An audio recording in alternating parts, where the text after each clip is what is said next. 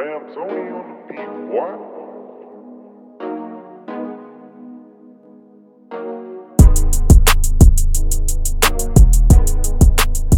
What's going on, everybody? Welcome to the 33rd episode of the Philly Blitz podcast.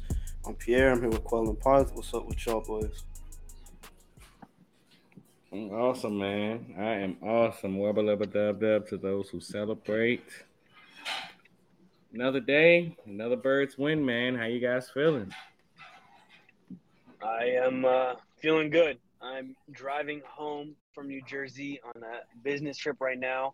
Swap Pierre's taking over the intro, and you're gonna have some incredible transitions from the boys. I'm just excited for that.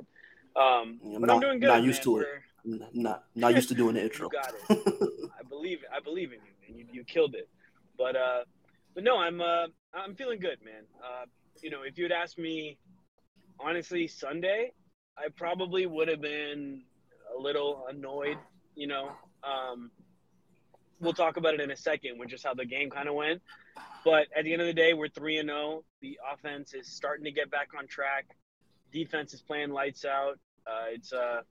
It's hard to find much to complain about despite being a Philadelphia fan. Yeah, man. I think, like I said on the last pod, I think everything is just going to come with time. Like, they got a new offensive coordinator, and while he's known Jalen, a long time throughout his life, coaching him, that's an entirely different story. Like I said, I just think things are just going to take time, and as Monday showed, they're getting it figured out. Yeah, man. I feel like with the team, with every game that passes bad off, it gets much and much more improved, man. I was much more happier with the offense this week than I was the week prior, and the same could be said following the Minnesota game as I was from when they left New England. So, as Jalen Hurts says, man, 1% better every day. As the only goal is to win in the first place. So, I mean, just coming away with the victory on a road game early in the season, games that we like to say the ones you should win when you get to later on in the years. To be able to count those type of victories is good to see, man. Absolutely. Make the main thing the main thing, right? And we're talking about Jalen Hurtsisms, and that's the W's, right? We talked about it earlier, in some of our podcasts about how the Eagles have one of the hardest schedules in the NFL, or the hardest schedule in the NFL this year. So we talked about how these W's are really important to stack up because in about 4 or 5 weeks, the W's are not going to be as easy to come. We can start getting into the Tampa game a little bit, but that was we gained 400 something yards, and we put up all these points and everything, but at the end of the day, the score should have been a lot higher than it was, and we were lucky that we played Tampa and that our defense played as lights out as they did, but another offense could take advantage of some of the times where we settled for field goals. And I think a lot of that just comes down to red zone issues, which it's kind of funny considering our dominance in it last year. And I mean, we were definitely due for some regression to the mean. But the red zone performance just wasn't up to, the Eagles' standard, especially with Jalen and AJ. Since they came, I mean, we've kind of had every answer possible in the red zone. Sometimes you want a big receiver. Sometimes you want like a fast receiver. So you have Devontae. Sometimes you want a big tight end. So then you got Dallas Goedert. And then sometimes you just want your quarterback to run it in. And you got Jalen. So I'm sorry. I don't mean to say we used to have all the answers. We still have all the answers. And now we're starting to figure out how to use them. And I think that comes down to what you both were saying, in that it's starting to come together, and that shows in the dominance that the Eagles showed just throughout the game, in between the red zones, right? Fine.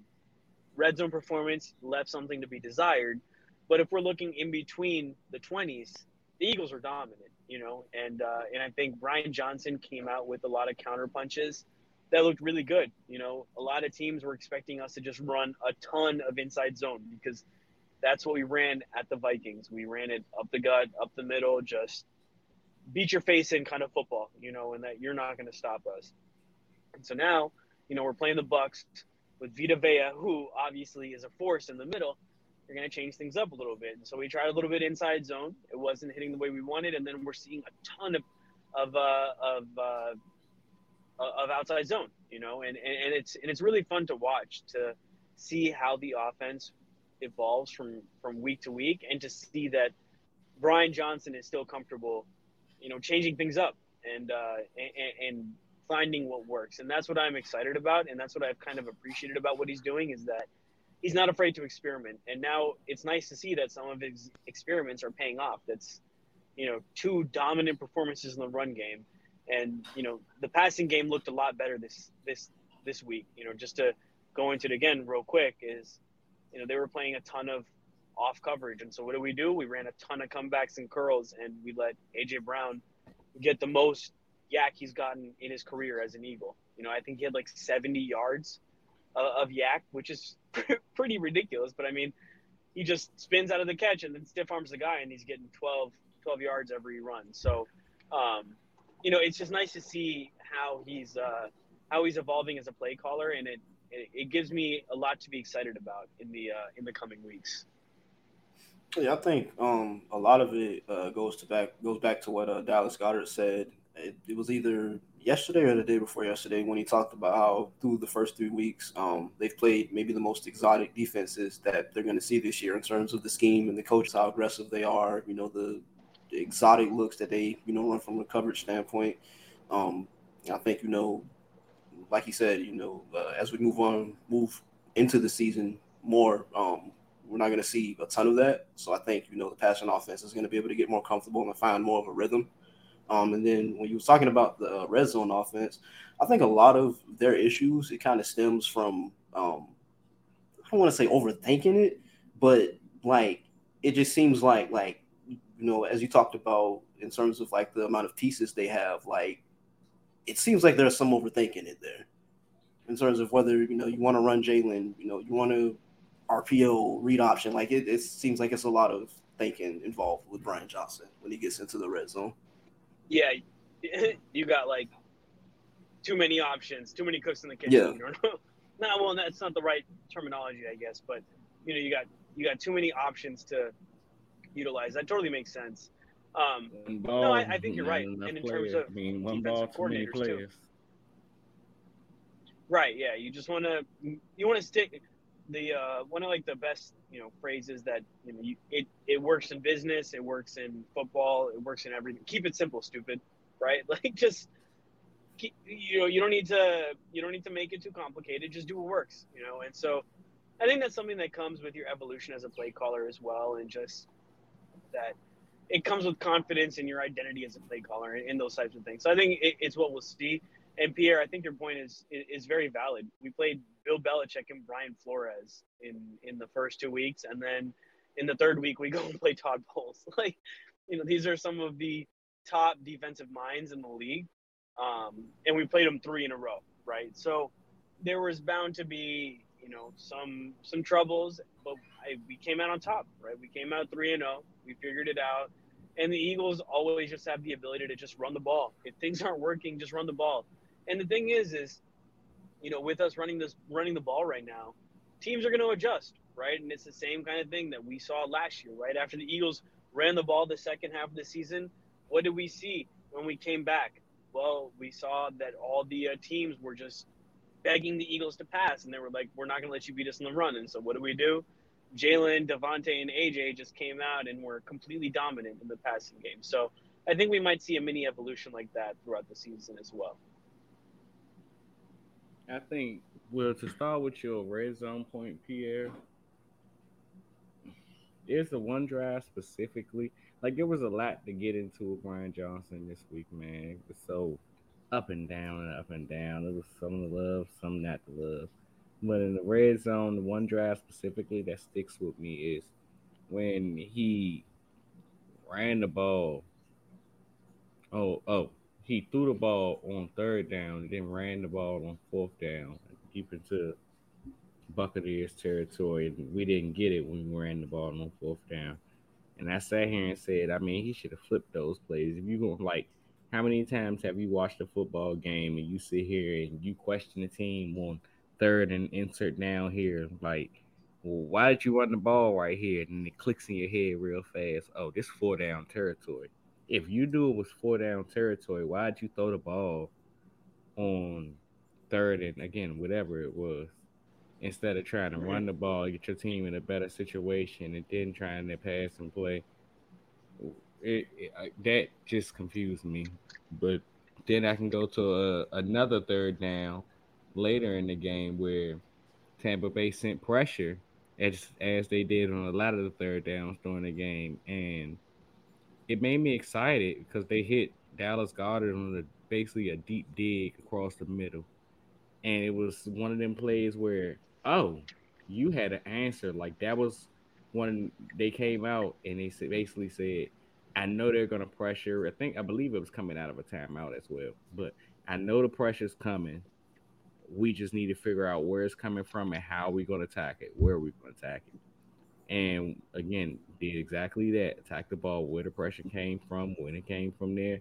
And just seeing something like that where after 2 weeks of seeing the team get basically blitzed into oblivion is like, okay, so Brian, what are gonna be your responses to this when you see this throughout the season? It was basically bright to see him have a situation like that. So I mean, as you guys said, the growth and evolution of Brian Johnson, it's not a one game thing, man. If you guys expected to see the greatest show on turf after 1 week is him calling the plays, it wasn't gonna be like that, man. I'm sorry. If you expected to see it after a month of him calling plays, it wasn't gonna be like that.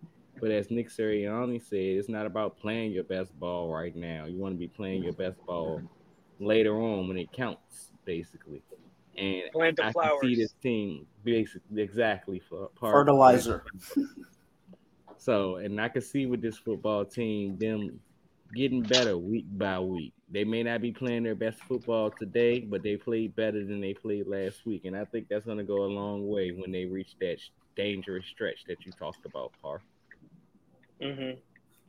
I think a lot of it with Brian Johnson, if you listen to the press conferences or press conference meetings throughout the offseason, it's training camp, OTAs, and things of that nature, a common word that you heard was identity from Jalen in terms of the whole team finding an identity. And specifically with Brian Johnson being named offensive coordinator, him finding an identity. And I've alluded to this on past episodes, but um, I think it's just him, trying to find his identity as a play caller, finding what he likes, what works where, what down and distance, and what doesn't. And of course, he's done it at the college level, but the NFL is a different animal. So I think it's just an adjustment period that we're experiencing. And, like we keep saying, All I'm with saying time and is, week by week, it's going to continue to grow. it ain't a down the distance that inside zone ain't never worked on, brother. It don't matter what level of football you play on. But All right. So speaking of yeah, go ahead.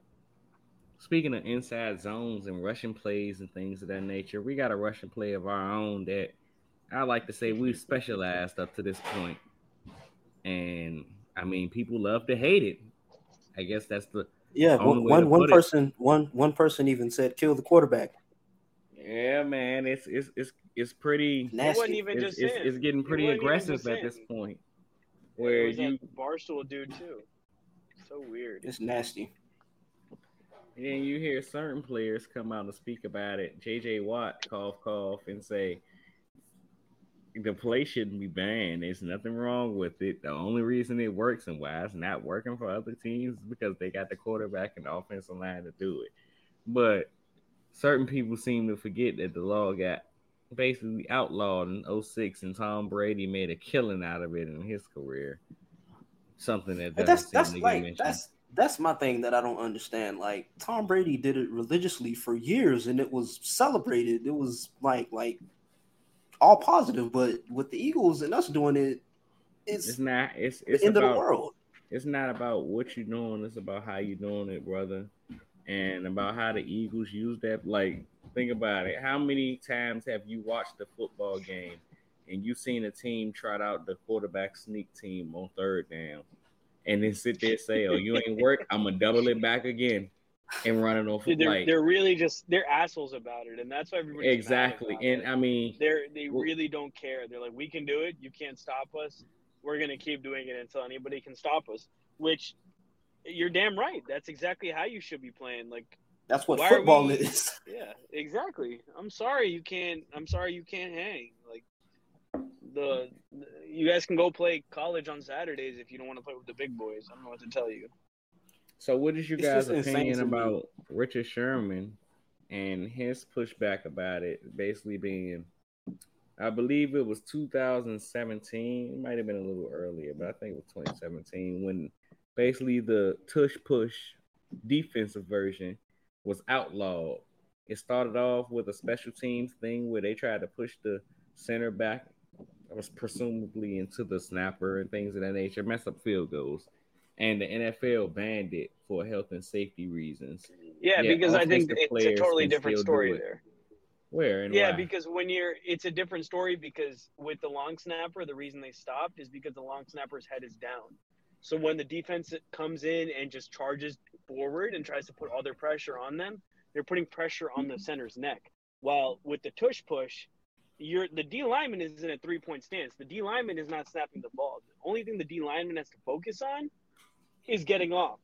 And so when it's a center, you have to worry about snapping the ball as well. And so there's a difference there in that you have to focus on something else. You're worried about something else. Your head is looking somewhere else, and you have different angles that you're playing with.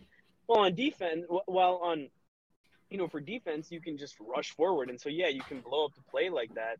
But it's definitely a lot more dangerous, than it would be for a tush push. My thing with it is like constantly throughout the years, decades, or whatever you want to call it, like as innovative or as innovative as NFL offenses have been, there's always been a defensive coach or scheme or something to mitigate that or stop that or at least slow it down.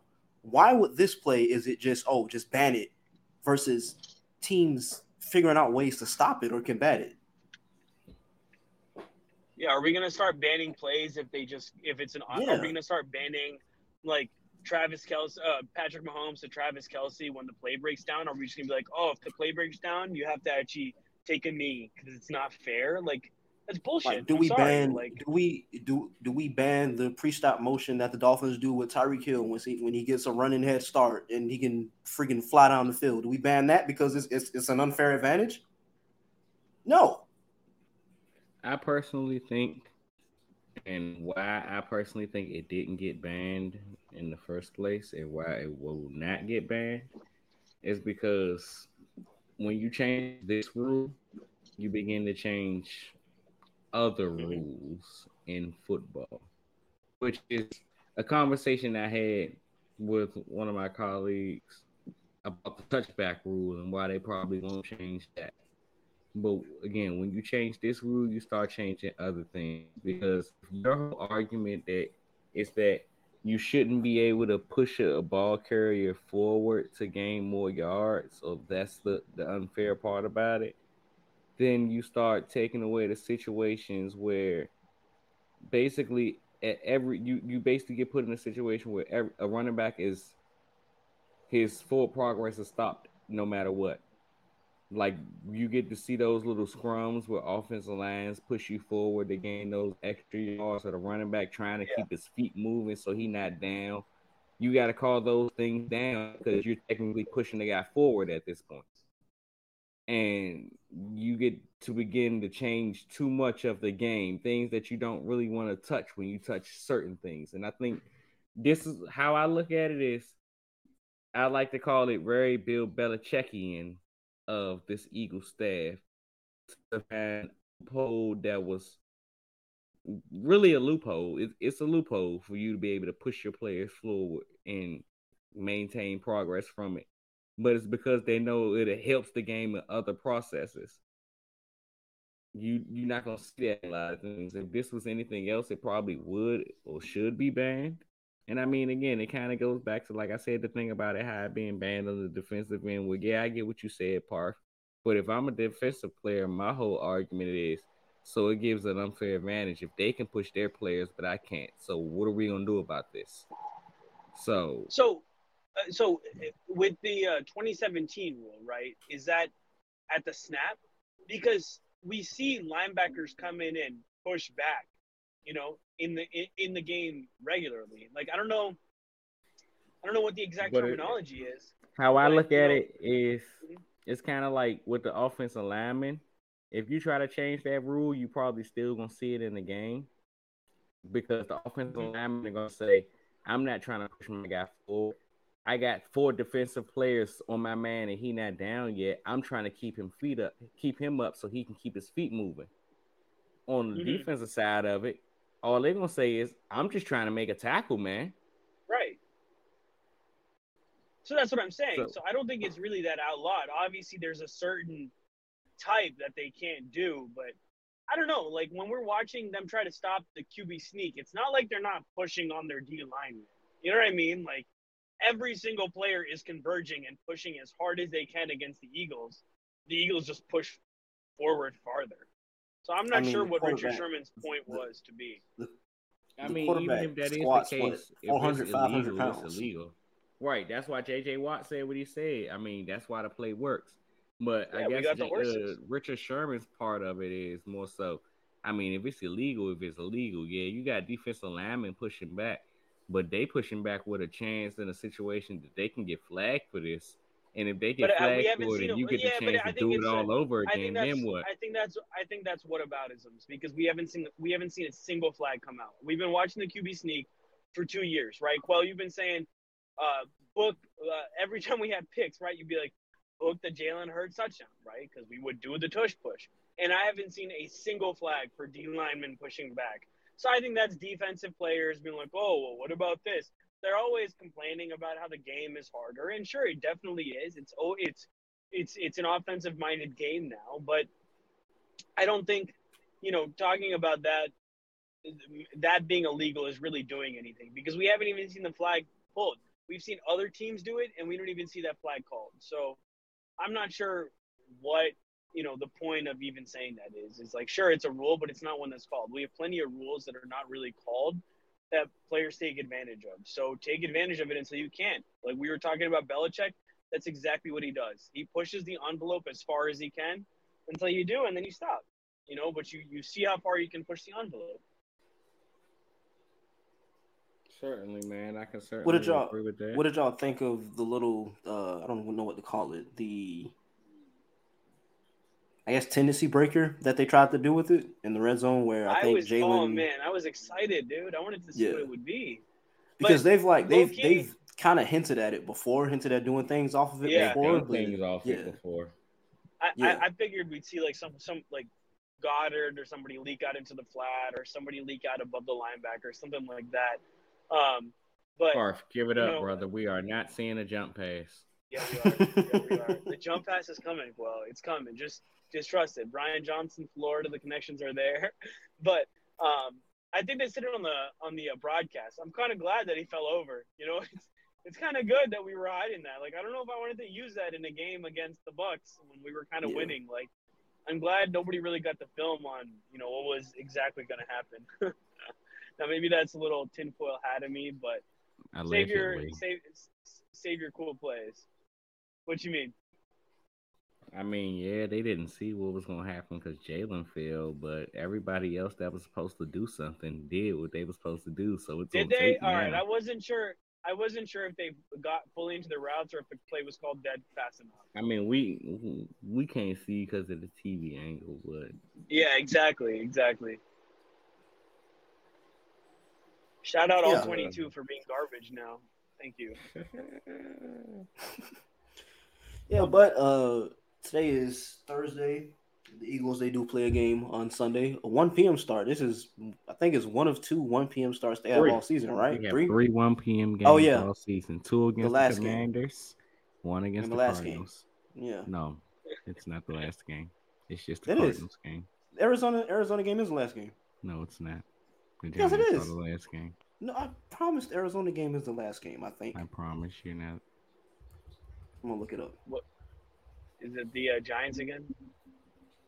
I bet you a Eagles quarter. You know what? You're right. It is the Giants.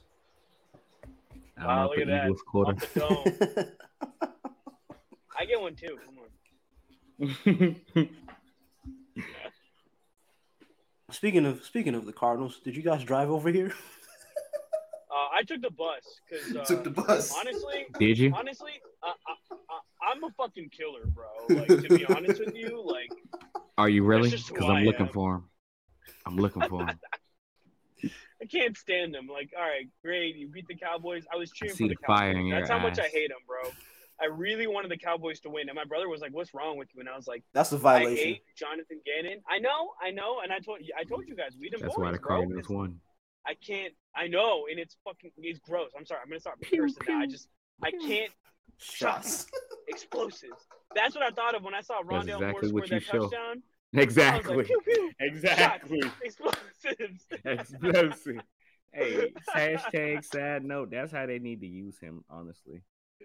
Yeah. They need I was to. happy They to show see me Rondale more of getting that. his. Don't I just was do like, it because all your right. team sucks. Show me more of that. Mr. Boilermaker, right? Hey, don't remind me. Right. He was. Oh, that's right. He cooked y'all. Whew. Anyways. All right. So we're not going to talk about Gannon because like it's just going to get me angry and I need to focus on driving. Let's talk about my guy. All right. How are we feeling, man? Sean Desai has been cooking, bro. Different fronts, different coverages, switching everything, and it just feels like the defense is playing like harmonious football. You know what I mean? They're playing off of one another, and it seems like they're playing as a unit, which you love to It see, is, and especially it's this fun to early in the see. season. The biggest thing to me is like how well they're playing in spite of all the injuries that they've had everywhere. Mm-hmm. Like to be able, and I We know had two backup it's DBs. yeah, I know it's on the back of the defensive line, which Howie Roseman, he invests pretty much all of his resources into building that unit up and everything like that. But it's just like you said, they had two. Was it? I know it was Josh Jobe and It was Josh Goodrich, Jobe, right? Sidney Brown, and Goodrich. Like I said, just how well they're playing in spite of everything that's happened around them in terms of injuries. It's been a sight to see. Mm-hmm. I mean, oh my God, Sean Desai, man, brother, me and you gonna have such a love-hate relationship. I see it now, because I just be watching so many different games, so many of these games, and it's like through one drive, it's like, yeah, that's right, do it like that. That's what I'm talking about. Look at the fronts. Look at all the different stunts and twists they doing. Look at the different coverages, and then you get in the sun drives, and it's like, brother, you just blitz 6 people on 3 straight plays. If you blitz again, I might pull my hair out. They know what's coming. They keep gaining yards. Stop. Switch it. And I mean, again, the same excuse that we give Brian Johnson. You're a few Mm-hmm. games in. You still learning. Granted, he's been a coordinator before, but getting refreshed at everything, back to the just the play call and getting back in the swing of things and that nature. So I Hey, understand. can And we just take again, a like I timeout say real about quick? the offense, Well, remember you told me that we wouldn't be seeing blitzing. You For the told me record, that you we did say wouldn't. that. I did. You did. I did. I'm big enough to admit when I'm wrong. Now I'm not, but it's I cool. appreciate It's you. cool to see. It's cool to see it He now, said, brother. "I'm not." It's cool to see it now, brother. But Absolutely. No, I'm just we got playing. an entire season left, and we Hey, sat it's here coming. and waited till Jonathan Gannon got to a Super Bowl before we decided to pull our hair out. So who Hold up. knows? We That might is reach not it. true. We That is you didn't. that is You yeah. didn't. That's what I was about to You say. didn't. I was pulling out my hair since P's and Q's, bro. I You could not didn't. stand this man's defense. But and even then, He is not looking for let the killers. He is record looking show. And as I spoke to you guys before, as I said off the record before I think a few days ago when I was talking to you guys, actually the day of the Bucks game, heading into the Bucks game, the Eagles were last in the league against quarterbacks and tight ends. So it's not like they weren't giving big plays and they're still doing some of the same things that what I'm saying, that the little dink and dunk offenses that stretched you out. Same things were still happening. That didn't say was going to happen. I said that was told okay you as see a long lot as of the you same blitz the thing. quarterback. I promise you, if it was Jonathan Gannon, Baker Mayfield would have cooked us. Oh my God, brother, have you been watching Cardinals games? Oh yeah, it doesn't matter. He would have been coaching different on the Eagles. Can you It's see fine. the He can do fire in whatever he your wants to eyes? here, Because though. I can see the fire in that defense's eyes as they send the pressure. I'm sitting there like Nick All I Roush. see a Did you fire in learn Buda from Baker's Ryan eyes to Gannon? get traded. I mean, Jonathan I Gannon? see a fire in Buda Baker's eyes to get traded to the Eagles.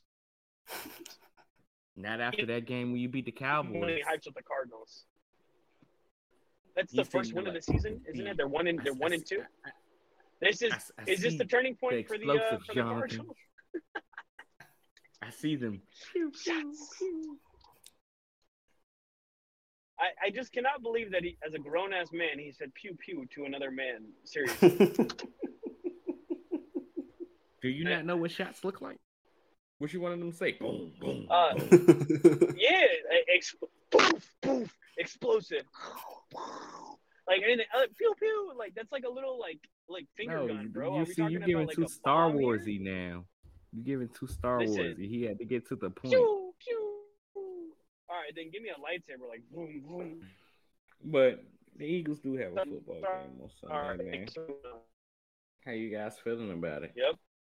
They travel. Who are we? They don't travel. Washington travels to Philadelphia for one of two matchups in the course of a month. I think this matchup October 1st, and then the next one is October 29th. So we get the Washington like 2 weeks matchups after. over with quickly, very quickly.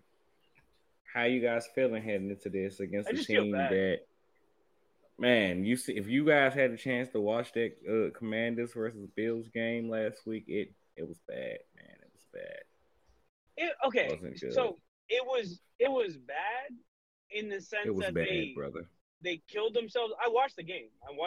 Like they killed themselves in the fourth quarter, but it wasn't. They killed themselves all game. All right, are you going to say that the game was fully out of hand all four quarters? I don't think so. I don't know. I think the Commanders were in there. I think Sam Howell obviously does not have any time. He's getting sacked at a higher rate than Justin Fields is getting sacked. And Justin Fields got sacked at a higher rate. A lot of that is on Sam Howell. That's fine, but they're also the offensive line ain't playing well. It's the offensive line, and he's playing with Eric Bieniemy, who wants to air the ball out, and they don't have the dogs up front to block for him. So I think it's a combination of things. But Sam Howell has looked good at different points, but I don't think he's getting done any favors either. I don't think the Commanders are really a terrible team. They have a really good defense, in my opinion. I think, if they can put things together, that defense, has a lot of pieces. And the offense, I don't think they have offensive line. I feel bad for Sam Howell going into this game, honestly. But I didn't think that the game was as bad as the score showed with the Bills and the Commanders. I mean, because I watched the game, like it was all that was on at the time, and I don't know. I disagree. It was bad. I disagree. I think there were a lot of self-inflicted wounds, but I don't think that the Commanders were just totally whooped. All right, so hear me out. It's one of those temperature and room conversations right here. Now, of course, you guys know I'm based in Washington D.C., so temperature in the room conversations right here. Right. Sam Howell has been playing pretty well up to this point. He was very encouraging. You were encouraged by what you've seen and how the offense has been looking. Granted, you kind of right, Part. There are a lot of deep developing plays that the offense tends to go to and things but they also have their screens and they lean on the running game. So it's not like they don't have things to get out of these situations that they don't go to. The problem with Sam Howell that I've seen all season long, that I continue to see, you mentioned the sack rate. Yeah, the offensive line hasn't played great. I mean, they were missing a piece on week 1. They got a bit healthier heading into week 2 and then last week, but Sam Howell has to get rid of the ball, man.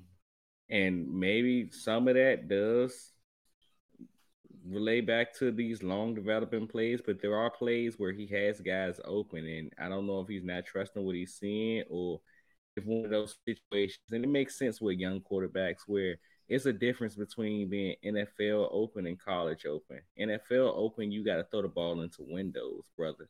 You got to throw the ball with anticipation, and like it's everything is based on timing. College throws, you're gonna find guys that's running way past people. You might have 7, 8 yards of separation, and you can throw the ball to a spot that guy's gonna be at. That ain't what he got right now. It's gonna take a whole lot of getting used to that.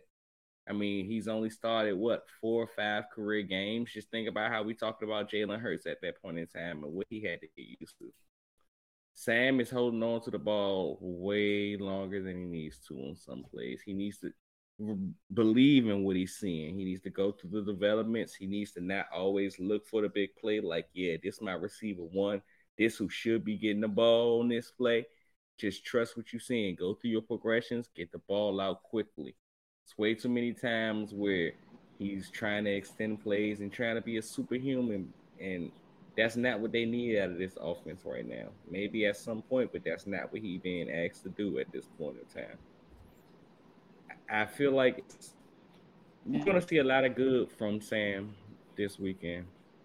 A lot of good from Sam because Sam is playing some bright football. Some Mhm. things where it's okay, you're encouraged. I can see why they wanted to play him and things. And then you might see a few throws, especially given how the offensive line has played, like you said, where like last week against Buffalo, didn't have much time.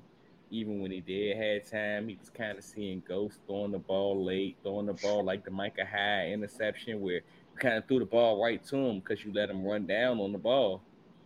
And it's going to be a hit or miss thing. It's one of them things where the Eagles should win this football game. I mean, anything can happen, to any given Sunday type of thing. But Just like last year, man, we said the yeah, same thing, and the Taylor Eagles Heineke comes should in. with this young. But that's the difference between Taylor and where Sam is right now. Taylor was one of those gunslinging. I'm gonna take a chance, and even then, they kind of took the ball out of his hands. I don't think they're gonna take the ball out of Sam's hands, even if that's the smartest thing to do for to win this football game. You don't want to Mhm. crush the confidence of your young quarterback. You like him being good in the future is a much bigger thing than Winning them against winning the this Eagles. football game right now. So, Yeah. like, you kind of want to keep continuing to build confidence in him, keep letting him operate within the parameters of the offense, things of that nature. If I'm a Commanders fan, I'm excited from everything I've seen from Sam. This is almost Absolutely. that situation that I spoke to you guys about a few years ago. It's almost funny that we've reached so far from that situation now where we are. But when I sat here and told you guys, like, so how do you guys feel, worst case scenario, if we sit here with Jalen Hurts and he doesn't play well, but he doesn't play bad? And you're sitting here in a situation and leaving from the year where we need to figure out who he is and we Yeah. still don't know. And it's kind of trending towards that where, But the shit, benefit is man. you still have a year, right? With Yeah, Howell, right? They have him under contract another year, or is it 2 years? I believe so. He got drafted what, last year? I believe Last last year, year it right? Yeah. was. So he got two Yeah. years Yeah. on the Yeah. contract after here. Yeah. But yeah, you're totally right, Quell. I think that was very well put. What do you think, Pierre? Yeah, I think for me, in terms of this matchup from the Eagles' perspective, I feel like this plays right into their hands. Like, we've talked about throughout this pod and the last few ones about the dominance of the defensive line. And if, Washington struggled with Buffalo last week, they gave up what, 9 sacks? If Hmm. they struggled with that defense, Lord knows what they're gonna do with the Eagles defensive front, right? So yeah. And then when you talk about Washington's defense, and I was listening to, I can't remember which podcast. I think it was the Eagle Eye in the Sky. I think earlier today, and they were saying how Washington, they're not going to allow the Eagles to, like we talked about, spam inside zone and gain 8-10 yards per pop on the ground. Ron Rivera, Jack Del Rio, they're former NFL linebackers who played in the 1980s. They're not going to go for that, right? And Mm-hmm. if you're going to defend the Eagles, stacking the box, like we talked about last pod, the key to that or the way to combat that, throw the ball. And Washington, they don't have the corners to keep up with the Eagles receivers, AJ Brown and Devontae Smith. So I feel like this matchup it plays into the Eagles' hands. Sam Howell is willing to air the ball out, and that's what I appreciate about him. And that could also be his downfall against this Eagles defense that has been, again, freakishly good at getting turnovers. I mean, last year we talked about it, and it seems like that trend is continuing into this year. I mean, the amount of turnovers that this defense kind of produces is really crazy. And so, we're talking about this defense, and it wasn't really a topic that we were talking about, but like Jalen Carter, man, like I keep we saying, couldn't have like, asked for anything better from him. This is And I literally mean, the best case scenario. like I said, I don't know if I've talked about this on the pod or rather just in our group chat, but I really feel like in the midst of all the off the field things in terms of his pro day and the whole car accident and everything like that, I feel like how good he is was forgotten. Like, this is a dominant football player, and we're seeing it week after week. I agree, but I also wonder, like, if he had gone two, right, and he, like, everybody's just like, oh, this guy's so good, like, do we see the same level of dominance? Like, how much, like, is this also, like, not only a chip on his shoulder that this guy is, best player, if not second best player in the draft. He drops to, 9, right? That's where he grabbed him, 9. And then he also ends up with, a guy he can play off instinctually and, 2 other guys he played with in college. How much of it is just also, like, the perfect storm, too, right? Like, I mean, it just seems like everything is lining up, man. It's really just like, it's something unlike I've ever seen. I had some friends over to watch the game on Sunday, and I just, like, I'm watching some of the plays he makes. He first makes that sack with Fletch, and then there's just, like, the hit where in open field he bodies Rachaad White. Like, my man, Rachaad White went flying like at least 2 yards, and the ball comes flying out. Like, they said in the summer that when Jalen Carter wants to make a play, he has the ability to make a play. Like, to just see it happen and manifest is really just amazing, man. And I just told my friends, I was like, dude, we could really just be looking at like a guy who has the chance to be like one of the greatest players, to play the game. Like, actually, just this level of dominance. And it's like, I know it just sounds crazy and he's a rookie and everything, but he's already having one of the best seasons as a rookie defensive tackle, and it's 3 games into the season. He leads the NFL among defensive tackles and pressures. As a rookie. As a He's rookie. Trailing Micah Parsons, right? Yeah. I think so, Like, just in league totals. Jordan Davis is what you usually see, right? Kind of struggles first year. You see some flashes. You're like, all right, this guy could do something. His second year, he's coming out and he's showing some more dominance.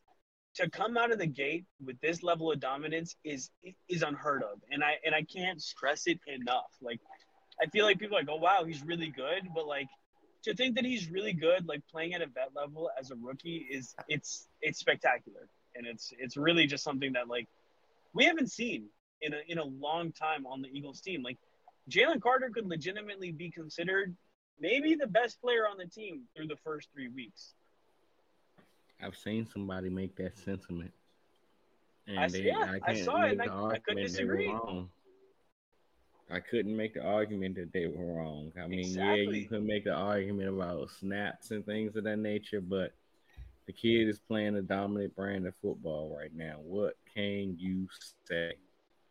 You can't say much at all about it. I'm like, it's almost immaculate, and kind of like I said when you were speaking, part like, I think it goes understated year by year by year by year. We talk about some of these players and things of this nature, about how much landing spot really matters into their development, their growth, and who they truly become, man. And it's like, this landing spot specifically, he couldn't have landed anywhere better. Because, yeah, I do agree with you, Parf. If he goes second, if he goes third, and he's basically viewed as highly as he was, is he playing with the same heart? Is he playing with the same intensity and he still might end up being recognized as one of the greatest in the league at some point. But seeing him doing it at this early stage in his careers, and just speaking about how not just outside people, but us to an extent. Yeah, we got Jalen Carter and we should be good, but how does the team replace Hargrave and things of that nature? Seeing how we've reached a point where, yeah, I believe what was a Hargrave rated higher than him in what was that quarterback hits or something? I retweeted it somewhere. Basically, was saying you lose a Hargrave and gain a Carter, and I mean it's not so bad. And just to see the dominance and the impact that he's making on games this early, and the fact that he's not even a starter. He's not even a starter. It's Yeah. just immaculate, man. He Just played like immaculate. 23 snaps. I mean, there were 40 snaps last game, something like that, defensive snaps.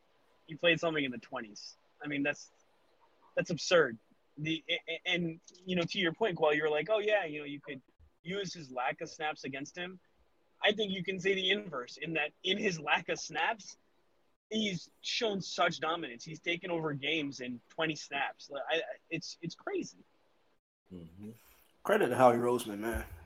Credit to Howie Roseman. Like you guys said, the guys that he's playing around, Jordan Davis, uh, Hassan Reddick, Fletcher Cox, like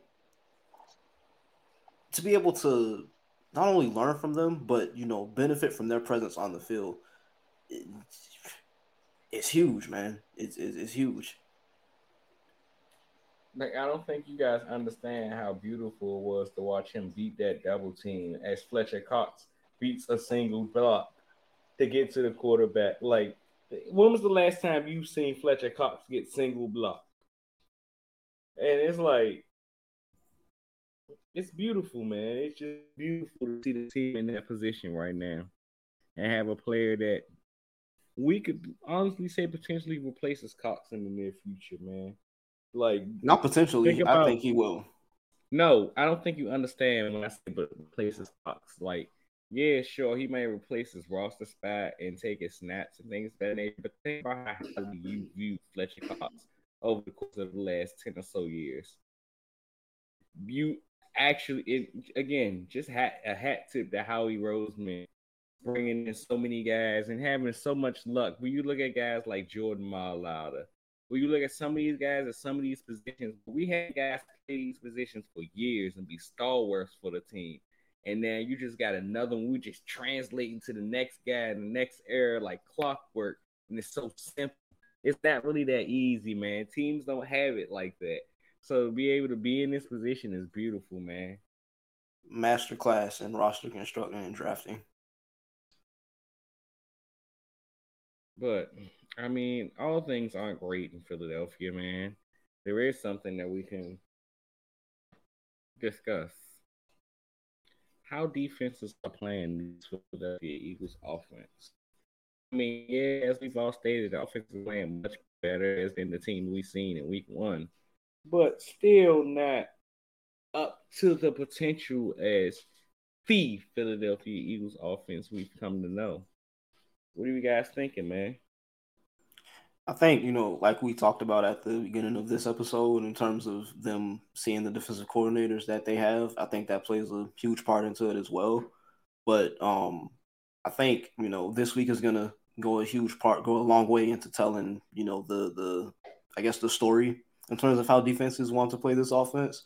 I think if we see Ron Rivera, Jack Del Rio come out and, blitz as much as we've seen the past three games teams have done to the Eagles. I think that'll show how defenses across the league feel they can best play against this offense. So I think the story is still kind of being written on that. But See, the funniest thing about this is what we see from our TV angle. We think teams are just sending a bunch of pressure at the Eagles, and Jalen Hurts is one of the most blitzed quarterbacks in all football this year. But that's not actually the case. They are sending their fair share of pressure, but the amount of things that they're showing Jalen Hurts posting, going from single high to two high, going from two high to single high, going from no pressure to sending people that you didn't think were coming and things of that nature. Like they're trying, and I mean, when you're an elite quarterback, these are the things that they show you, man. These are they people are trying to figure out how to stop this guy, and everybody's trying to get the blueprint on tape so everybody else can figure it out and we can go from there. So I think we'll continue to see a great blend, a great blend. Because even when you think back to, yeah, you looked last week and the Vikings, I mean the Bucks sent more than their fair share of blitzes. Yeah, I spoke last week about a blitz that the Vikings sent that they didn't send the week before in week one. But there were also more than their fair share of snaps where those teams showed specific looks and it was like, oh, it's 8 people back here. Where does the ball go? And things of that nature. So just the different ways and the different things that they show on Jalen Hurts, it might confuse him now. But hey, Jalen Hurts is a coach's son. There's nothing that's too smart for Jalen Hurts. And I mean, yeah, sure, it's easy for us to say that it's Eagles fans, but I don't think you understand the amount of work that the kid puts in. Where you show him something once, and it's almost like you can't show him the second time during that game at least, because it's like it's stored in the back of the memory. Like when you show me that, I know what I'm doing next time. So just again, trying to figure out the nuances of how defenses will attack. I don't think, like we said at the top of the pod, going from Bill Belichick to Brian Flores. Brian Flores to Todd Bowles, it isn't an easy feat.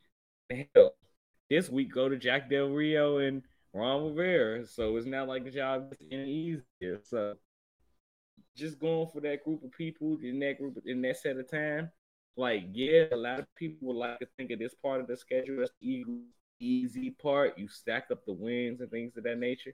But I like to think they ain't doing nothing but preparing them for all the things they're gonna see later on against better opponents. So how do you attack this against better opponents, things of that nature? Because I know a team like Dallas, at least before the injury of Trayvon Diggs, they're playing man covering 47% of the snaps and sending pressure. Like it was almost like a unstoppable force meets a movable object, that Dallas versus Philadelphia meeting, and how that offense versus defense meeting was going to play out. No, yeah, to your point, Quell, I totally agree. I was thinking back to, Patrick Mahomes after his first Super Bowl. As a, certified and bona fide hater known, I was hating. And I remember first couple games of this season, I was like, oh, Patrick Mahomes is washed. It finally caught up to him. And, all this type of stuff. And obviously, now we know it's not true. And then he came out and said, like, he was like, oh, yeah, like, I couldn't read defenses for my first couple of years in the league. And then, I finally figured it out.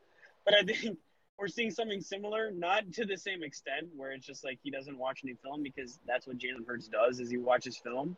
But we're seeing, this guy who set the league on fire the year before, and we're seeing everyone's best counterpunch towards him, right? And that's why we're seeing him struggle a little bit, but that's why we're also going to see him, recover from this and have his own counterpunch. Because if there's one thing about Jalen Hurts, is it's like you're not gonna keep he's gonna find a way to throw. He's gonna throw a counterpunch.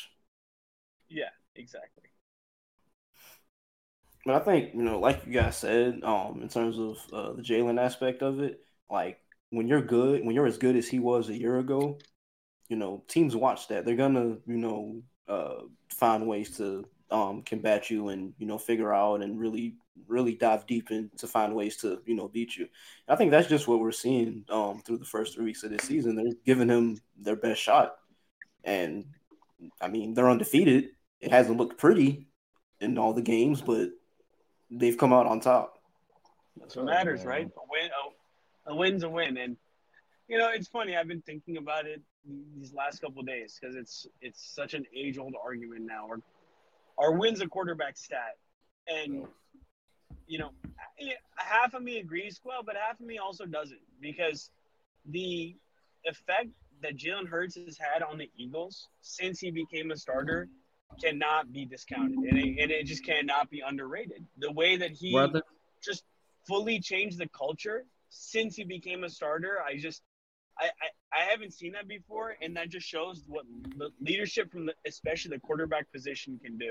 I mean, it's what Tom Brady did for the Patriots for years, and I'm not comparing the two, obviously, but I mean, there's a will to win, and it's not just a will, but it's just a daily consistent effort, leadership type of thing that not many guys have it, but for some guys, I feel like quarterback win should be a stat. Brother, I don't think you understand how my life changed on January 4th, 2014. That was the day I realized wins aren't a quarterback stat. I don't think you understand the way I felt watching Nick Foles lead the team down the field and leave the field with the lead. He won a playoff game. I don't know about the rest of y'all motherfuckers, but he won a playoff game. And I have watched my defense allow the Saints to put themselves in position to kick a game-winning field goal that Nick Foles had nothing to do with. And at that point, it was at that point in my life, I decided, wins ain't a quarterback stat, bro. Because he ain't had nothing to do with that loss. That wasn't his fault. And if you're going to sit here and put all these losses that quarterbacks put themselves in position to win on them, at that point, I don't agree with. And even in a vice versa state, in these games where defenses bail them out or something bail them out, they don't deserve those victories. That ain't a quarterback stat. I just don't see it. Yeah, I agree with you, Quill. I'm a firm believer that wins are not a quarterback stat. There's too many variables, too many things that can go wrong that are independent of the quarterback. Oh my God, Pierre, you are in the group chat talking about Jalen Hurts is 19-1 and Justin Herbert isn't winning. All right, you can say what you want, but there is a certain leadership quality that some guys bring to a team that some guys cannot, and it absolutely does account to wins. You can't. There's obviously different variables, but what a leader brings to a team, it cannot be discounted. Well, yeah, those are intangibles, though. I'm not trying to hear that because if a quarterback leads a team to a Super Bowl 3 years in a row and he leaves the field 3 years in a row with his team having the lead and his team loses, that's not his fault. And I ain't saying that happened specifically, but if that happened, that's not his fault. It's not his fault he ain't got a Super Bowl. He did everything he possibly could. It's literally the equivalent of Jalen Hurts did what he did 3 times. He also fumbled the ball. I mean, the ball is in the quarterback's hands the most often. They have the most influence on the team. There's not a team out there that the quarterback doesn't have a C patch on it. These things matter. Brock Purdy.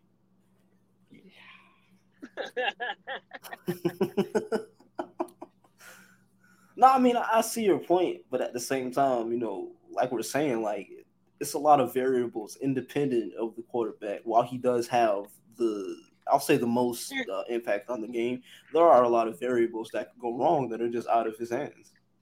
Without a doubt, there's always going to be variables, but the most consistent variable is going to be your quarterback. The quarterback, yeah. There is one variable that is going to be, is on every team. They do the same thing on every team to an extent, right? There's obviously going to be some differences, but they handle the ball every snap. They're in charge of it, and for the most part, they're looked to as leaders on the team. Now, obviously, Brock Purdy being on fraud watch is a different story, but I don't know. I just the more I watch Jalen Hurts led teams, they always find a way to do it. And Jason Kelce said it himself. The team takes on the persona of their own quarterback, and so I just feel like you can't discount that. I agree with you to an extent, man, but I just don't like. I've seen quarterbacks do everything they could to put their teams in a position to win, and them teams lose those games because of the people around them. And yeah, you might can say, well, this happened, that happened, and things of that nature, but it's 4 quarters in a football game, and if I put you in position to win a football game in the last 30 seconds after. Well, honestly, it really don't matter what happened before that. If I put you in position to win, all you got to do is hold on. Why should anything be penalized on me at that point? So then let me ask you a philosophical question then, right? If we take it to another extent, how much of it is a defense losing versus another quarterback winning it? right? They go hand in hand. But what about another team just having more will? So many football games come down to just like some guys wanted it more, and it's stupid, and it doesn't make sense that it should work like that. But that's why you see games like the Cardinals, right? The Cardinals came out and they wanted it more than the Cowboys, and they beat them. But I just don't think, even though I agree with everything you just said, I just don't think that another team wanting it more should be an indictment on your quarterback. 'Cause especially when the other team who wanted it more's quarterback was the one who led to that. And we aren't playing quarterbacks versus quarterbacks. No, look, I've agreed with you. I've always been on that side until I've just seen Jalen Hurts led teams, and it's given me a different perspective. Like, but I mean, as a person necessarily... who's seen a Jalen Hurts led team, you've seen both sides of the spectrum, literally. So I don't understand how you got here. Because I've also seen games where he the reason we won. And you've seen games like the Super Bowl where it don't matter what he did, we lost. Again, he also gave up a touchdown, Quell. Like, when we're looking at these games, there's usually a play where a quarterback can make some type of play, and there's a difference in the game. It might be a missed play. The quarterback has the ball. You know where I stand on that. He gave up a touchdown. That team went into halftime with a 10-point lead. That touchdown meant nothing. I agree with you, but at the end of the day, it's still points on the board, and we lost by a touchdown. Like, at the end of the day, these are still points on the board. The most variability, the most stability comes from the quarterback. And so, you die by your quarterback, you live by your quarterback, and you die by your quarterback. In my opinion, you see teams with no quarterback, with no direction, and they just look a lot different than you see with the Eagles. All right, let's get the predictions for this week. I'd like to think that the Eagles should win this game handily. It might start off pretty cool. I mean, granted, divisional games are always tough. But I'd like to roll with a final of 31-13. Probably go into halftime with a score of 17-13, and the Eagles just pull away in the second half. Like I said, this is a game that the Eagles did match up well with Washington. But again, as you said, this is a divisional game. I think I'm going to put it at 27-17. My prediction will be 27-13 as well. I think just with division games, you never know. And like I said, I don't think this Commanders team is very bad, but I do expect the Eagles to just express dominance at one point. We're the better team. You come out with a W. This isn't. You don't need to just play games. Go out, handle business. Bet lines. I can't go with the same one weekly. I wish I could, man, because you know how money that thing is. But if I had to go with something different for this week, I would go with Jake Elliott. I'm not quite sure. I have to check and see exactly what his line total is. Actually, give me a second. I can give you guys a tell. Whatever Jake Elliott's total and total points is, I'll take it. Washington plays a competent amount of defense where the Eagles should move the ball. I'm not sure how many times they get into the end zone. Granted, we've talked about how the red zone has been troublesome for this football team and into this game. I think this is a prime Jake Elliott opportunity. So take your over on Jake Elliott points. I'm going to take the over on Devontae Smith receptions. Like I said earlier, I don't feel like Washington has the corners to keep up with the Eagles receivers. And last week was a big A.J. Brown week. Devontae Smith, he finished with 4 catches for 28 yards. I feel like they're going to want to try to get him involved early and often. So take the over on Devontae Smith's receptions right now. I'm looking at it, it's at 4.5. I'd take the over. Jake Elliott's over is at 7.5, so 8 points for Jake Elliott. That's 2 field goals and 2 touchdowns. I think it's plausible. That's actually 31 points, ain't it? No. 2 field goals and 2 touchdowns. That's 14. That's 20. 20. Yeah. You're not getting a 31. I like that. I'm gonna go A.J. Brown touchdown again. I bet it last week. It didn't hit. They obviously want to get him one, and he's due. AJ's due. We don't need him on the sideline screaming again. Yeah, exactly. Keep screaming if you're gonna have 130 yards. But as always, we thank you guys, man. Always thank you guys for tuning in. Make sure you like, comment, subscribe, leave a review. Whichever podcast streaming platform you're listening on, leave a like and a review. Make sure you tell your friends, tell your other friends and your uncle's friends, Parth's friends too. Just tell everybody you know. Until next time, you guys. Well, beloved dub, go birds. Go birds. Go birds.